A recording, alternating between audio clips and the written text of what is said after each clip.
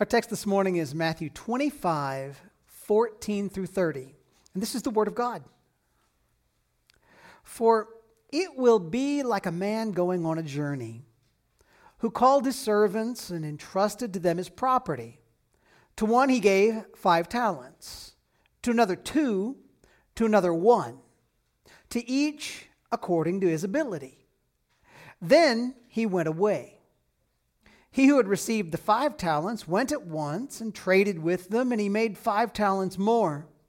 So also he who had the 2 talents made 2 talents more.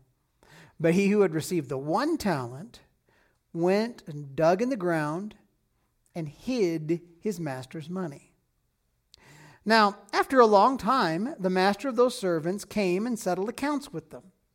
And he who had received the 5 talents came forward, bringing 5 talents more, saying, Master, you delivered to me 5 talents. Here I have made 5 talents more. His master said to him, Well done, good and faithful servant. You have been faithful over a little. I will set you over much. Enter into the joy of your master. And he also who had the 2 talents came forward, saying, Master, you delivered to me 2 talents. Here I have made 2 talents more. His master said to him, Well done, good and faithful servant. You have been faithful over a little. I will set you over much. Enter into the joy of your master. He also who had received the 1 talent came forward, saying, Master, I know you to be a hard man, reaping where you did not sow, and gathering where you scattered no seed. So I was afraid, and I went and hid your talent in the ground. Here, you have what is yours. But his master answered him, You wicked and slothful servant. You knew that I reap where I have not sown, and gather where I scattered no seed? Then you ought to have invested my money with the bankers, and at my coming I should have received what was my own with interest. So take the talent from him and give it to him who has the 10 talents. For to everyone who has will more be given, and he will have an abundance. But from the one who has not, even what he has will be taken away. And cast the worthless servant into the outer darkness. In that place there will be weeping and gnashing of teeth. Will you pray with me? Father, I believe that in your word you have teaching for us, training for us, that we might know you, honor you. I believe that you have gospel in this passage to call people to salvation. And I pray that you will make your word do its work for your glory. And we ask it in Jesus' holy name. Amen. You can be seated. Jesus promised that he would come again to this earth, but he didn't tell us when that day would be. And in his teaching of his disciples from the end of Matthew 24 through the beginning of Matthew chapter 25, Jesus has indicated to us that there would be a long period of delay between his first coming and his second coming. He also made it clear that when he does return to the earth, it's going to be sudden and unexpected and dramatic and globally visible. And in this section of Jesus' conversation with his disciples on the Mount of Olives, it includes several parables or illustrations to help Christians to know important things about how you and I are supposed to live in this period between the times of Jesus' earthly ministry and his return to earth on the clouds with power and great glory. And the first 3 illustrations that we've seen have already taught us a variety of things. Jesus made it clear that even if his delay seems long in coming, we must not be so lulled to sleep as to not look forward to it, that we would not be prepared to meet him. We're supposed to stay awake. That's in 24:42 to 44. And then the Savior warned us, don't let his delay tempt you to live sinfully, this worldly, as if he's not coming back, 24:45 to 51. And then last week we saw that in the age of the church, there are going to be some who dress and act like Christians. They're going to kind of look like Christians. They might even come to church on a Sunday, but they will not actually be prepared to meet the Lord. That's 1 through 13 of chapter 25. And the call in all of that was for you to be sure of your own salvation by grace through faith in Christ before the day that Christ comes back. So now this morning we move forward and we're going to see the parable of the talents. And in this passage, we're going to find 4 application points, and they're going to be found in a story, an illustration, a parable that speaks both to believers and to those who have not yet surrendered their lives to Christ. So let's just jump right in. Point number 1, accept the responsibility that Christ has given us all. Accept the responsibility that Christ has given us all. Listen again to verses 14 and 15. For it will be like a man going on a journey who called his servants and entrusted to them his property. To one he gave 5 talents, to another 2, to another 1, to each according to his ability. Then he went away. Now, at the beginning of this chapter 25, the parable that we first saw, it opened with Jesus telling us that the kingdom of heaven is going to be like 10 young women preparing for a wedding feast. This time he continues illustrating, saying that the kingdom of heaven, will be like a man going on a journey. Again, he's clearly still telling us about the kingdom of God, about the church, and about how we live in this age. But the illustration this time is of a man, obviously a wealthy man, going on a journey, and it's supposed to make us think of, again, that season after Jesus has ascended to heaven. He's on a journey, it almost feels like. Again, I mean, Jesus is with us, of course, but there's just something to be said about this that feels like this. It's going to feel a parallel. And before the man left, he gave his servants different amounts of money. Now, it would be a mistake to try to figure out exactly how much money 5 talents would be in our modern currency, because there's just too many factors that would be involved. But you do need to understand that a talent is a large sum of money. A talent, according to the Tyndale Bible Dictionary, was approximately 75 pounds of gold, silver, or copper. How many of you would take that were it offered to you? Right. Now, depending on which metal, y'all, this was a fortune. So maybe we could just grasp the weight of the parable simply by imagining that the man left his servants $5, $2, and $1 million each. Okay, think big bucks, okay? Now, the man who left intended those servants to do something with the cash that they were given. And in an interesting fact that we can think about a little more later, isn't it interesting that the man knew that the differing abilities, the different competencies, the different giftedness of his servants should be taken into account? He gave more funds, more responsibility to the one who was most capable. He gave lower amounts to those who had lower capacity. Good master.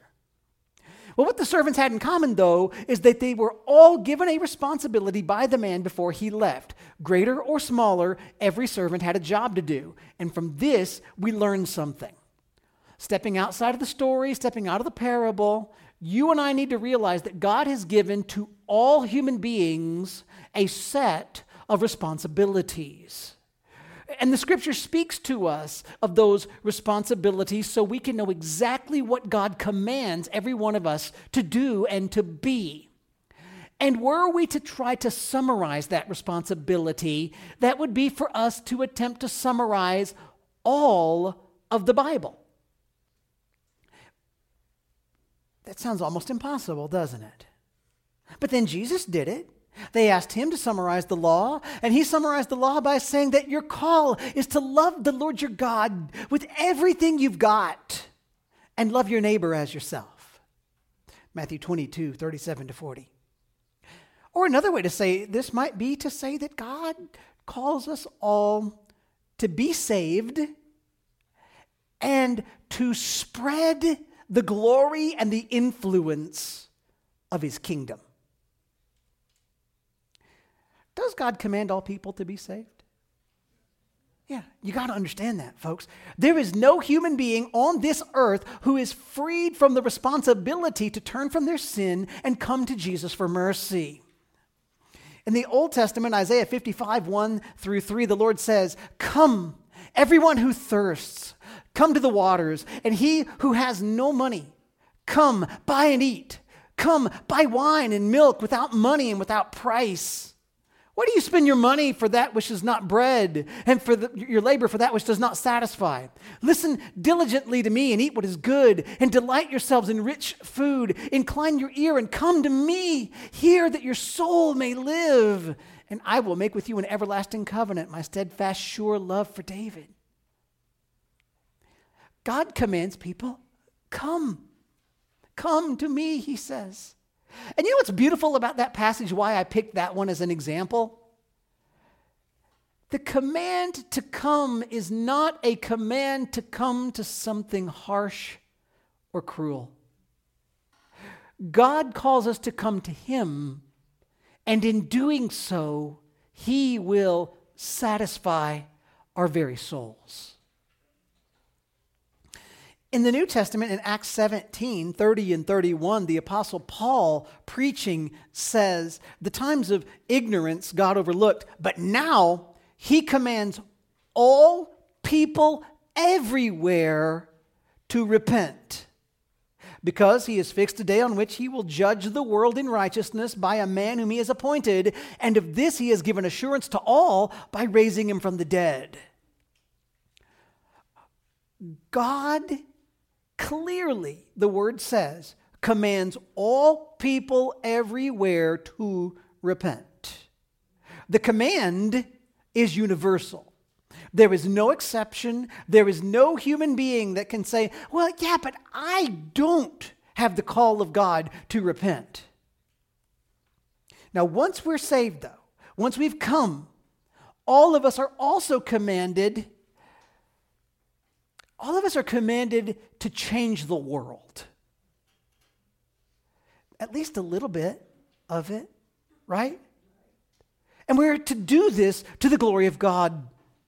We have the command of God to take the gospel to the nations. We have the command of God to continue day by day personally turning from sin. Now, let me ask you, do you still have sin that you need to turn from? Then you still have command of God to change the world on your life. We have the command of God to push back the darkness of the evil around us, to demonstrate that this world is Christ's world. And how do we do that?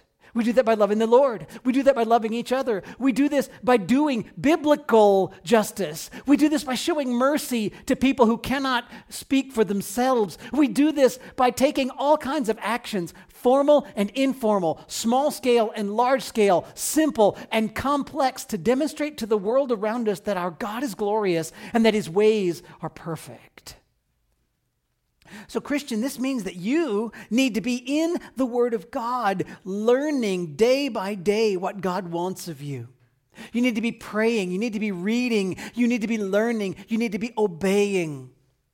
You should be connecting to others in the church and talking with others in the church so that you can talk about, how can I be a more faithful Jesus follower in this hard world? How can you share the gospel with somebody? Or maybe you might even look around the room and get to know somebody and say, "Hey, maybe you could help me share the gospel with a friend. I need somebody who can communicate this more clearly than I can." That's a great way to live together, guys. How can you show the world better that Jesus Christ is Lord? How can you put away sin and let what glorifies God shine through in your life? Talk to each other about that. Pray and plan and study the Word about that. Examine your life. Examine your home. Accept your responsibility to glorify God. Well, continuing in the parable here, let's see how the people did with their assignments. 16 through 18, he who had received the 5 talents went at once and traded with them, and he made 5 talents more. So also he who had the 2 talents made 2 talents more. But he who had received the 1 talent went and dug in the ground and hid his master's money. So the master's gone in the story, and the servants each act. 2 of the 3 servants are faithful to the master. They put the money to work, they earn a profit. 1 of the 3 is unfaithful. He takes the money and hides it by burying it in a hole in the ground, which back then was not as uncommon as you might think, but that was a way people might try to keep their funds from being picked up by somebody else. Now, we said earlier, all people have been commanded by God to come to faith and to spread the influence of the kingdom of God. We're supposed to accept that responsibility. But what we see here is that not everyone who appears to have accepted that responsibility really has done so. You notice that? Not everybody who looks or even claims to be a follower of the Lord Jesus really is one. And not everybody who shows up and sits in a chair at church or in a pew at church is a genuine believer. This parable is not intended to illustrate for you and me the fates of 3 men, 2 Christians, and 1 atheist, right? This is not, these guys really like God and this guy really acts like he hates God. The parable is supposed to make you and me think of 3 people who, at least outwardly, might try to make you think that they're genuine followers of the Lord. All of them were identified as servants of the master, right? Well, in the call to accept the responsibility Christ has given us all, you need to find the need to examine yourself sincerely, asking the question, am I a true believer, follower of the Lord Jesus? Is the faith you profess genuine? And as we go further in the parable, we're going to see some ways we can check ourselves, okay? But we'll also see the outcome for those who are and those who are not genuine followers of Jesus. So let's go on. Point number 2, expect Christ to return and judge. Expect Christ to return and judge. Verse 19 reads, now, after a long time, the master of those servants came and settled accounts with them. It's been a long time. The delay of this age is illustrated. The master does return. And when the master returned, he settled accounts with his servants. He calls them before him. He examines, what have you done with the responsibility you were given? Well, that's an obvious part of the parable, isn't it? You know it's going to happen. And it's just as obvious a part of the flow of human history. Friends, the God who made us will examine us. We will be judged. We will stand before the Lord Jesus.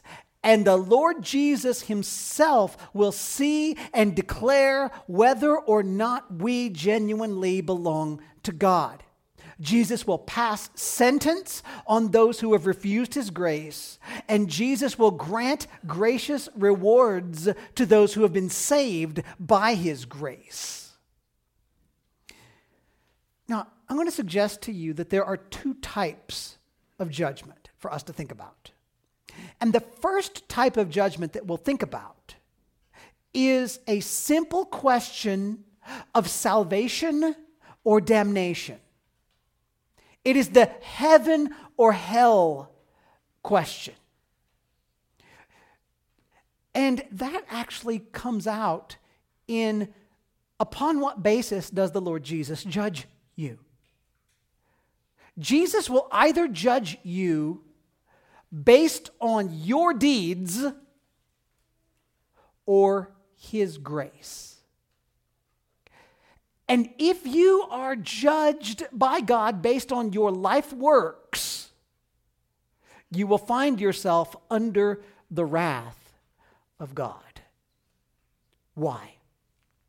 Because none of us has the capacity to be perfect enough to please God and avoid his judgment.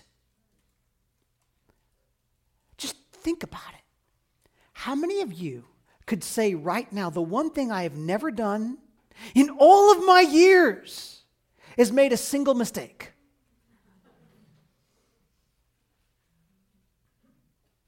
But here's the thing, there is an alternative to being judged based on your deeds. God grants grace and forgiveness to all who come to Jesus in faith for salvation. The gospel, the good news, is that you and I can be judged not based on our lives, but based on the perfection of Jesus. We can get under the shelter of His grace.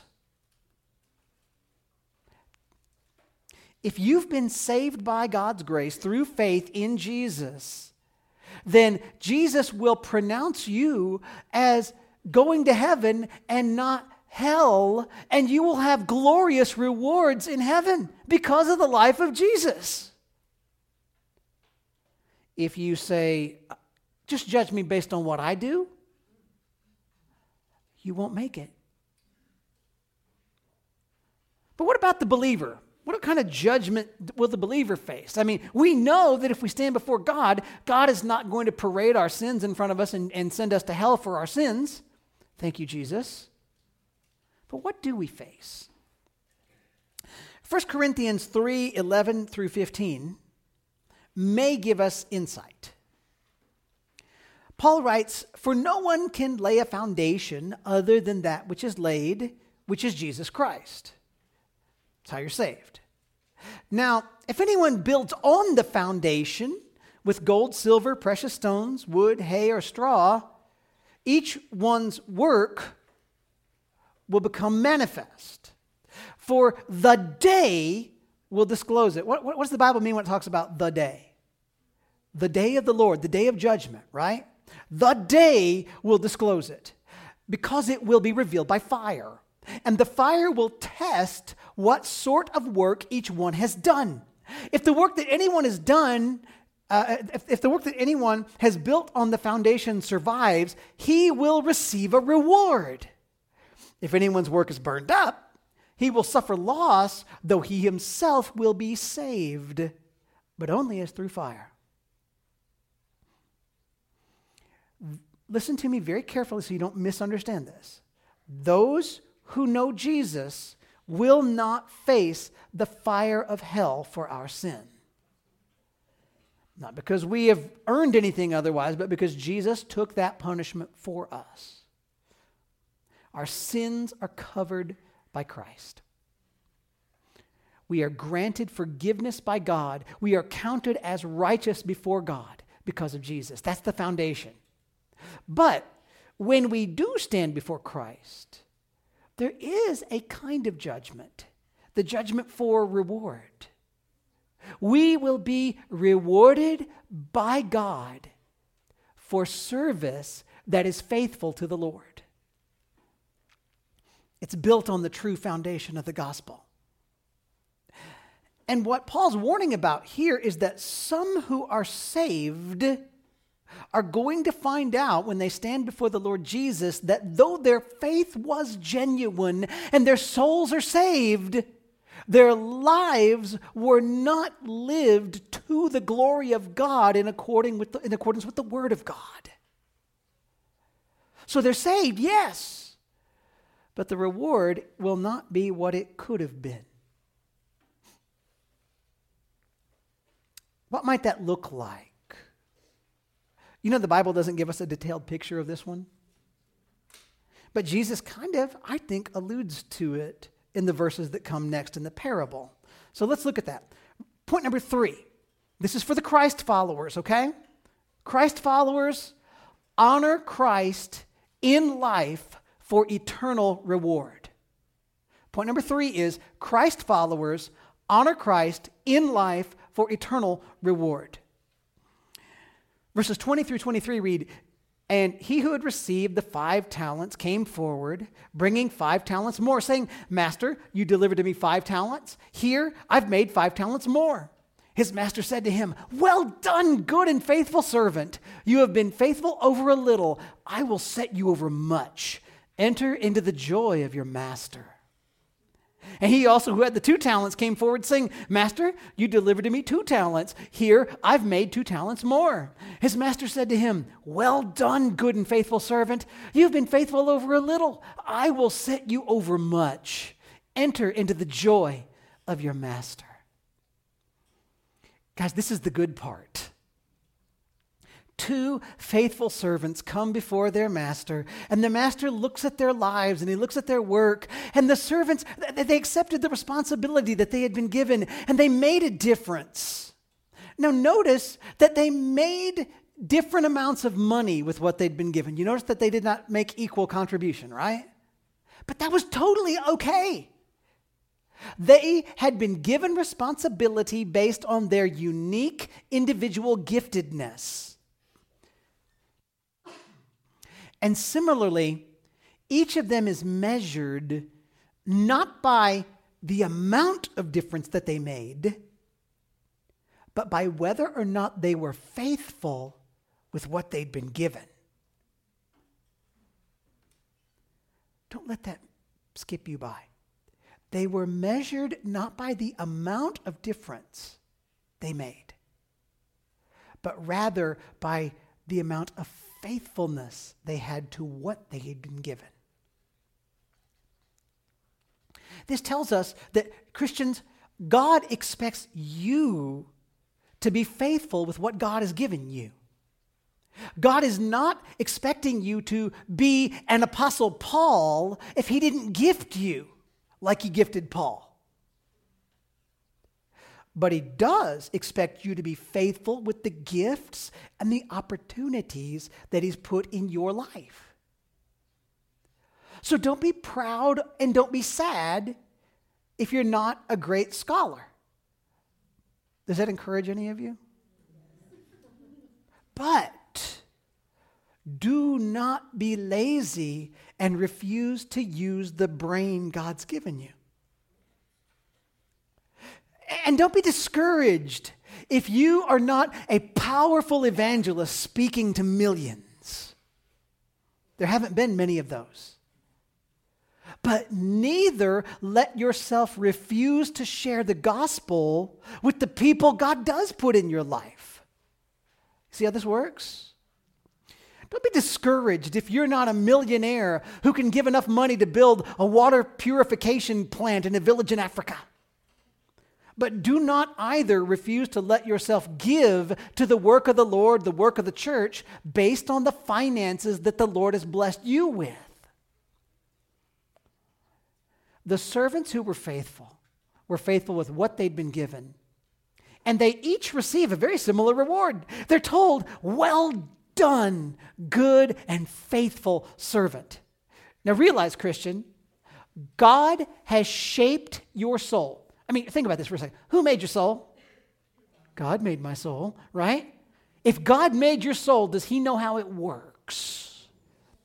Right? He designed it to function in a certain way. Listen to me. God shaped your soul to find its greatest joy in the glory of God. So, even if you can't imagine it in the here and now, know this at least with your brain if it doesn't ring true to your heart yet. For Jesus Christ to say, Well done to you, would be the deepest joy your soul could ever possibly imagine. Can you fathom the God of the universe looking at you and saying, You did a good job? And here's the thing. You don't have to have 5 talents or 10 talents or 20 talents to hear that. You just have to be faithful with what he gave you. The master also tells the faithful servants, You've been faithful over a little, I will set you over much. Those who are faithful with their gifts in this life are going to receive from the Lord joyous responsibilities when he returns. In another parable similar to this one in Luke, Jesus speaks of giving responsibilities to Christians to govern cities. Now, I have no idea if that's purely figurative or if we're going to get some sort of post-resurrection cities to work in. I don't know. But it's going to be cool. Now, here's the thing. know this for sure. No follower of Jesus in the age when there is no longer sin, no follower of Jesus is going to be jealous of another follower of Jesus for the station that they have in eternity, right? I'm not going to be looking at all y'all in heaven going, man, Kay got so much more than I got. She probably will, but I'm not. There you go. But we're not going to do that. And you know what? Here's the truth, guys. We may be in heaven one day, and there's going to be a whole bunch of people that had microphones and led Bible studies. And they're going to look up and they're going to find out that the person God gave tremendous responsibility to was a faithful mom who prayed and changed diapers and cooked and cleaned and cared and felt like she could never get out of the house because it was just chaos. And the Lord's going to look at her and say, well done, faithful servant. You took what I gave you and you did what you were supposed to do with it. Or God may reward some faithful quadriplegic who could barely talk, but who could pray and pray and pray and pray and pray. And you know what? None of us are going to be jealous of one another, thinking, I should have got that seat. So there's nothing to worry about there. But God does repeatedly indicate to us that our faithfulness here matters in eternity. Faithful servants also hear Christ say, enter into the joy of your master. At the end of it all, we've got to understand that joy, that eternal joy, that endless joy, that soul-satisfying joy is the reward for those who have been forgiven by Christ. We want to be faithful. We want that glorious, joyful reward. So Christians, live in hope, long for Christ's return, and be faithful for the joy of the reward set before you. Now, here's the question. What about servant number 3? What about the unfaithful? Point number 4, expect judgment if you refuse to follow Christ. I should have written that differently. I really should have. Expect condemnation. Expect wrath. Expect judgment if you refuse to follow Christ. 24 and 25 read, he also who had received the 1 talent came forward saying, Master, I knew you to be a hard man, reaping where you did not sow, and gathering where you scattered no seed. So I was afraid, and I went and hid your talent in the ground. Here, you have what's yours. This third servant is not faithful, friends. And his unfaithfulness reveals to us that as this parable goes, he is not a person who has come to Jesus Christ and found grace. He is not a genuine follower of the Lord Jesus, even if he looks like them, if he wears their same clothes, even if he hangs around with them. He is not a believer. Notice how he speaks. How do we know he's not a believer? He is disrespectful to the master in 2 ways. First, he calls the master a hard man to his face. That word hard is a word that means unyielding, harsh, cruel. The servant also says that the master gets benefits he doesn't deserve. You harvest grain, you don't even plant it. The servant does not see the master as worthy of what the master has. The servant has no love for the master. You know what? The servant doesn't even like the master. He might have a measure of fear for the master, but there's no affection for the master at all. What is the first and greatest commandment? Love the Lord your God.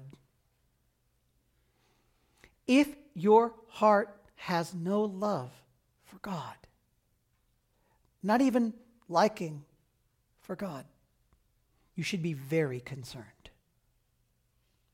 True believers in Jesus, even if we don't understand all of God's ways, we grow in affection for the God we serve. And if you lack that affection, if you see God as only a harsh tyrant, if you do not see God as deserving of your life and all your worship, you may not be saved. And the bad opinion that the servant had of the master led him not to do anything to expand the influence of the master. The servant hid the talent in the ground. Now he returns it to the master. So besides not loving the master, besides not liking the master, besides not respecting the master, the unfaithful servant would not serve his master. In the Great Commission, Jesus tells us part of making disciples is to teach people to obey everything that Christ has commanded. If your life is not marked by obedience to the commands of the Lord, watch out. If you don't desire to act so as to expand the influence of the kingdom of God, be afraid. Not being willing to serve the Lord is a sign that you may not be saved. And what if you're not saved? What if you don't like God? What if you don't like His ways? What if you have no interest in serving the God who made you? I'll read the end of the parable from 26 through 30. But his master answered him, "You wicked and slothful servant. You knew that I reap where I've not sown? You knew that I gathered where I scattered no seed? Then you ought to have invested my money with the bankers, and at my coming I should have received what was my own with interest. So take the talent from him and give it to him who has the 10 talents. For to everyone who has will more be given, and he will have an abundance. But from the one who has not, even what he has will be taken away. And cast the worthless servant into the outer darkness. In that place there will be weeping and gnashing of teeth." You know, the master sees through this servant and sees through his motivations. What does he call the servant? He calls him wicked and lazy. And then he uses the servant's own words to condemn the servant. You think I'm hard? You think I get things I don't deserve? You think my money grows even when I won't do the work myself? If you think those things, you should have at least feared me enough to put my money in the bank so it could earn a little interest. But your failure to do that shows me not that you respect me and not that you fear me, but that you willingly defy me.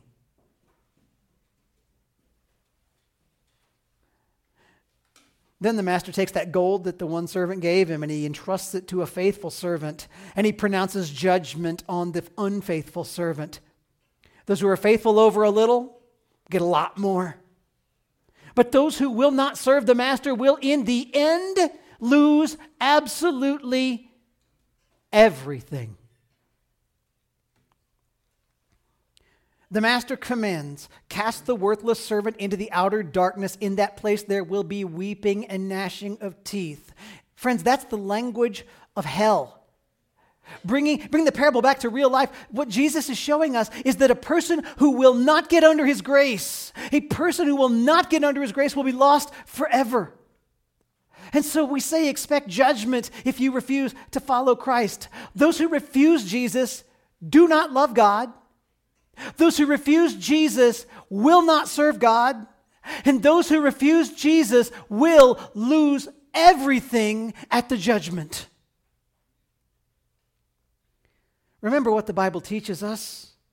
All of us have committed sin against God. Because of God's infinite perfection, our sin deserves an infinite eternal punishment. And God sent Jesus, God the Son, to this earth to rescue people from that punishment. So here is your choice. Come to Jesus, get under His grace, and find joy in life forever. That's option A. Or refuse Jesus, Turn your back on the only way to be forgiven by God and willingly walk into the eternal wrath of God. Folks, it's that simple. Do you want grace? Believe. Believe that you are a sinner. That should not be hard because we all are. Believe that Jesus is God the Son who came to rescue you. Believe that Jesus lived a perfect human life and died as a sacrifice for others' sins on the cross and rose again from the dead. Believe that Jesus will save everyone who comes to him in faith. Believe in Jesus and repent. Turn your back on the idea that you get to be your own master. Willingly get under his authority instead of yours. Turn from your sin as you entrust your soul to Jesus for salvation. You know, for most who are saved, this believing and repenting comes in a moment. God opens your eyes to see your sin and Christ's goodness. And to be honest, guys, you feel terrible for your rebellion against God and your dirty impurity. And you desperately, fearfully want to be forgiven. So what do? You pray, right? Isn't that pretty much what you did? You call out to God, whether you're kneeling, whether you're standing, whether you're in bed, whether you're in the car. You cry out to God and you tell God, God, I know I'm guilty, but I believe in Jesus. You tell God, I want to follow you from now on because I'm messing things up really bad. And you ask Jesus, please, Jesus, forgive me. Be my Savior. Be my Lord. And if you're genuinely saved, you're going to see it because your life is going to change. You're going to grow in affection for and trust in your God. You're going to want to serve God. You're going to want to see his kingdom influence grow. You're going to learn to worship the Lord. You'll learn to love the people of God. You'll become a faithful servant. Guys, Christ calls us all to come to him, to be forgiven, and to become faithful servants. He's going to return to this earth, and he's going to judge. And if you refuse Jesus, you have to expect a terrible judgment to fall on you. But if you repent and believe, you'll be saved. And if you come to Jesus for salvation, you're going to want to work to serve him for the reward of joy. Let's bow together and let's pray. Lord God, again, we come before you, and again we acknowledge, Lord, that we need your mercy. We need your grace. We need you to, Lord, to save the souls of those who are here and don't know you. We need you to do that, God, because we can't do it. But we also need you, for those who do know you, we need you to work in us that we might love you, that we might serve you, that we might honor you. We need you to make us not disrespect you and disobey you like the one servant did, but rather to long for the joy set before us. God, help us that we might hear from you the well done, good and faithful servant. We want to be your good and faithful servants. So please, God, work in our hearts to make us that. But we thank you, God, that we have an advocate with the Father, Jesus Christ the righteous. Because without his righteousness, we have no hope. So as the Lord Jesus stands before your throne and pleads on our behalf, Father, we just ask that you would hear his pleading on our behalf and transform us to your glory. We pray it in Christ's holy name. Amen.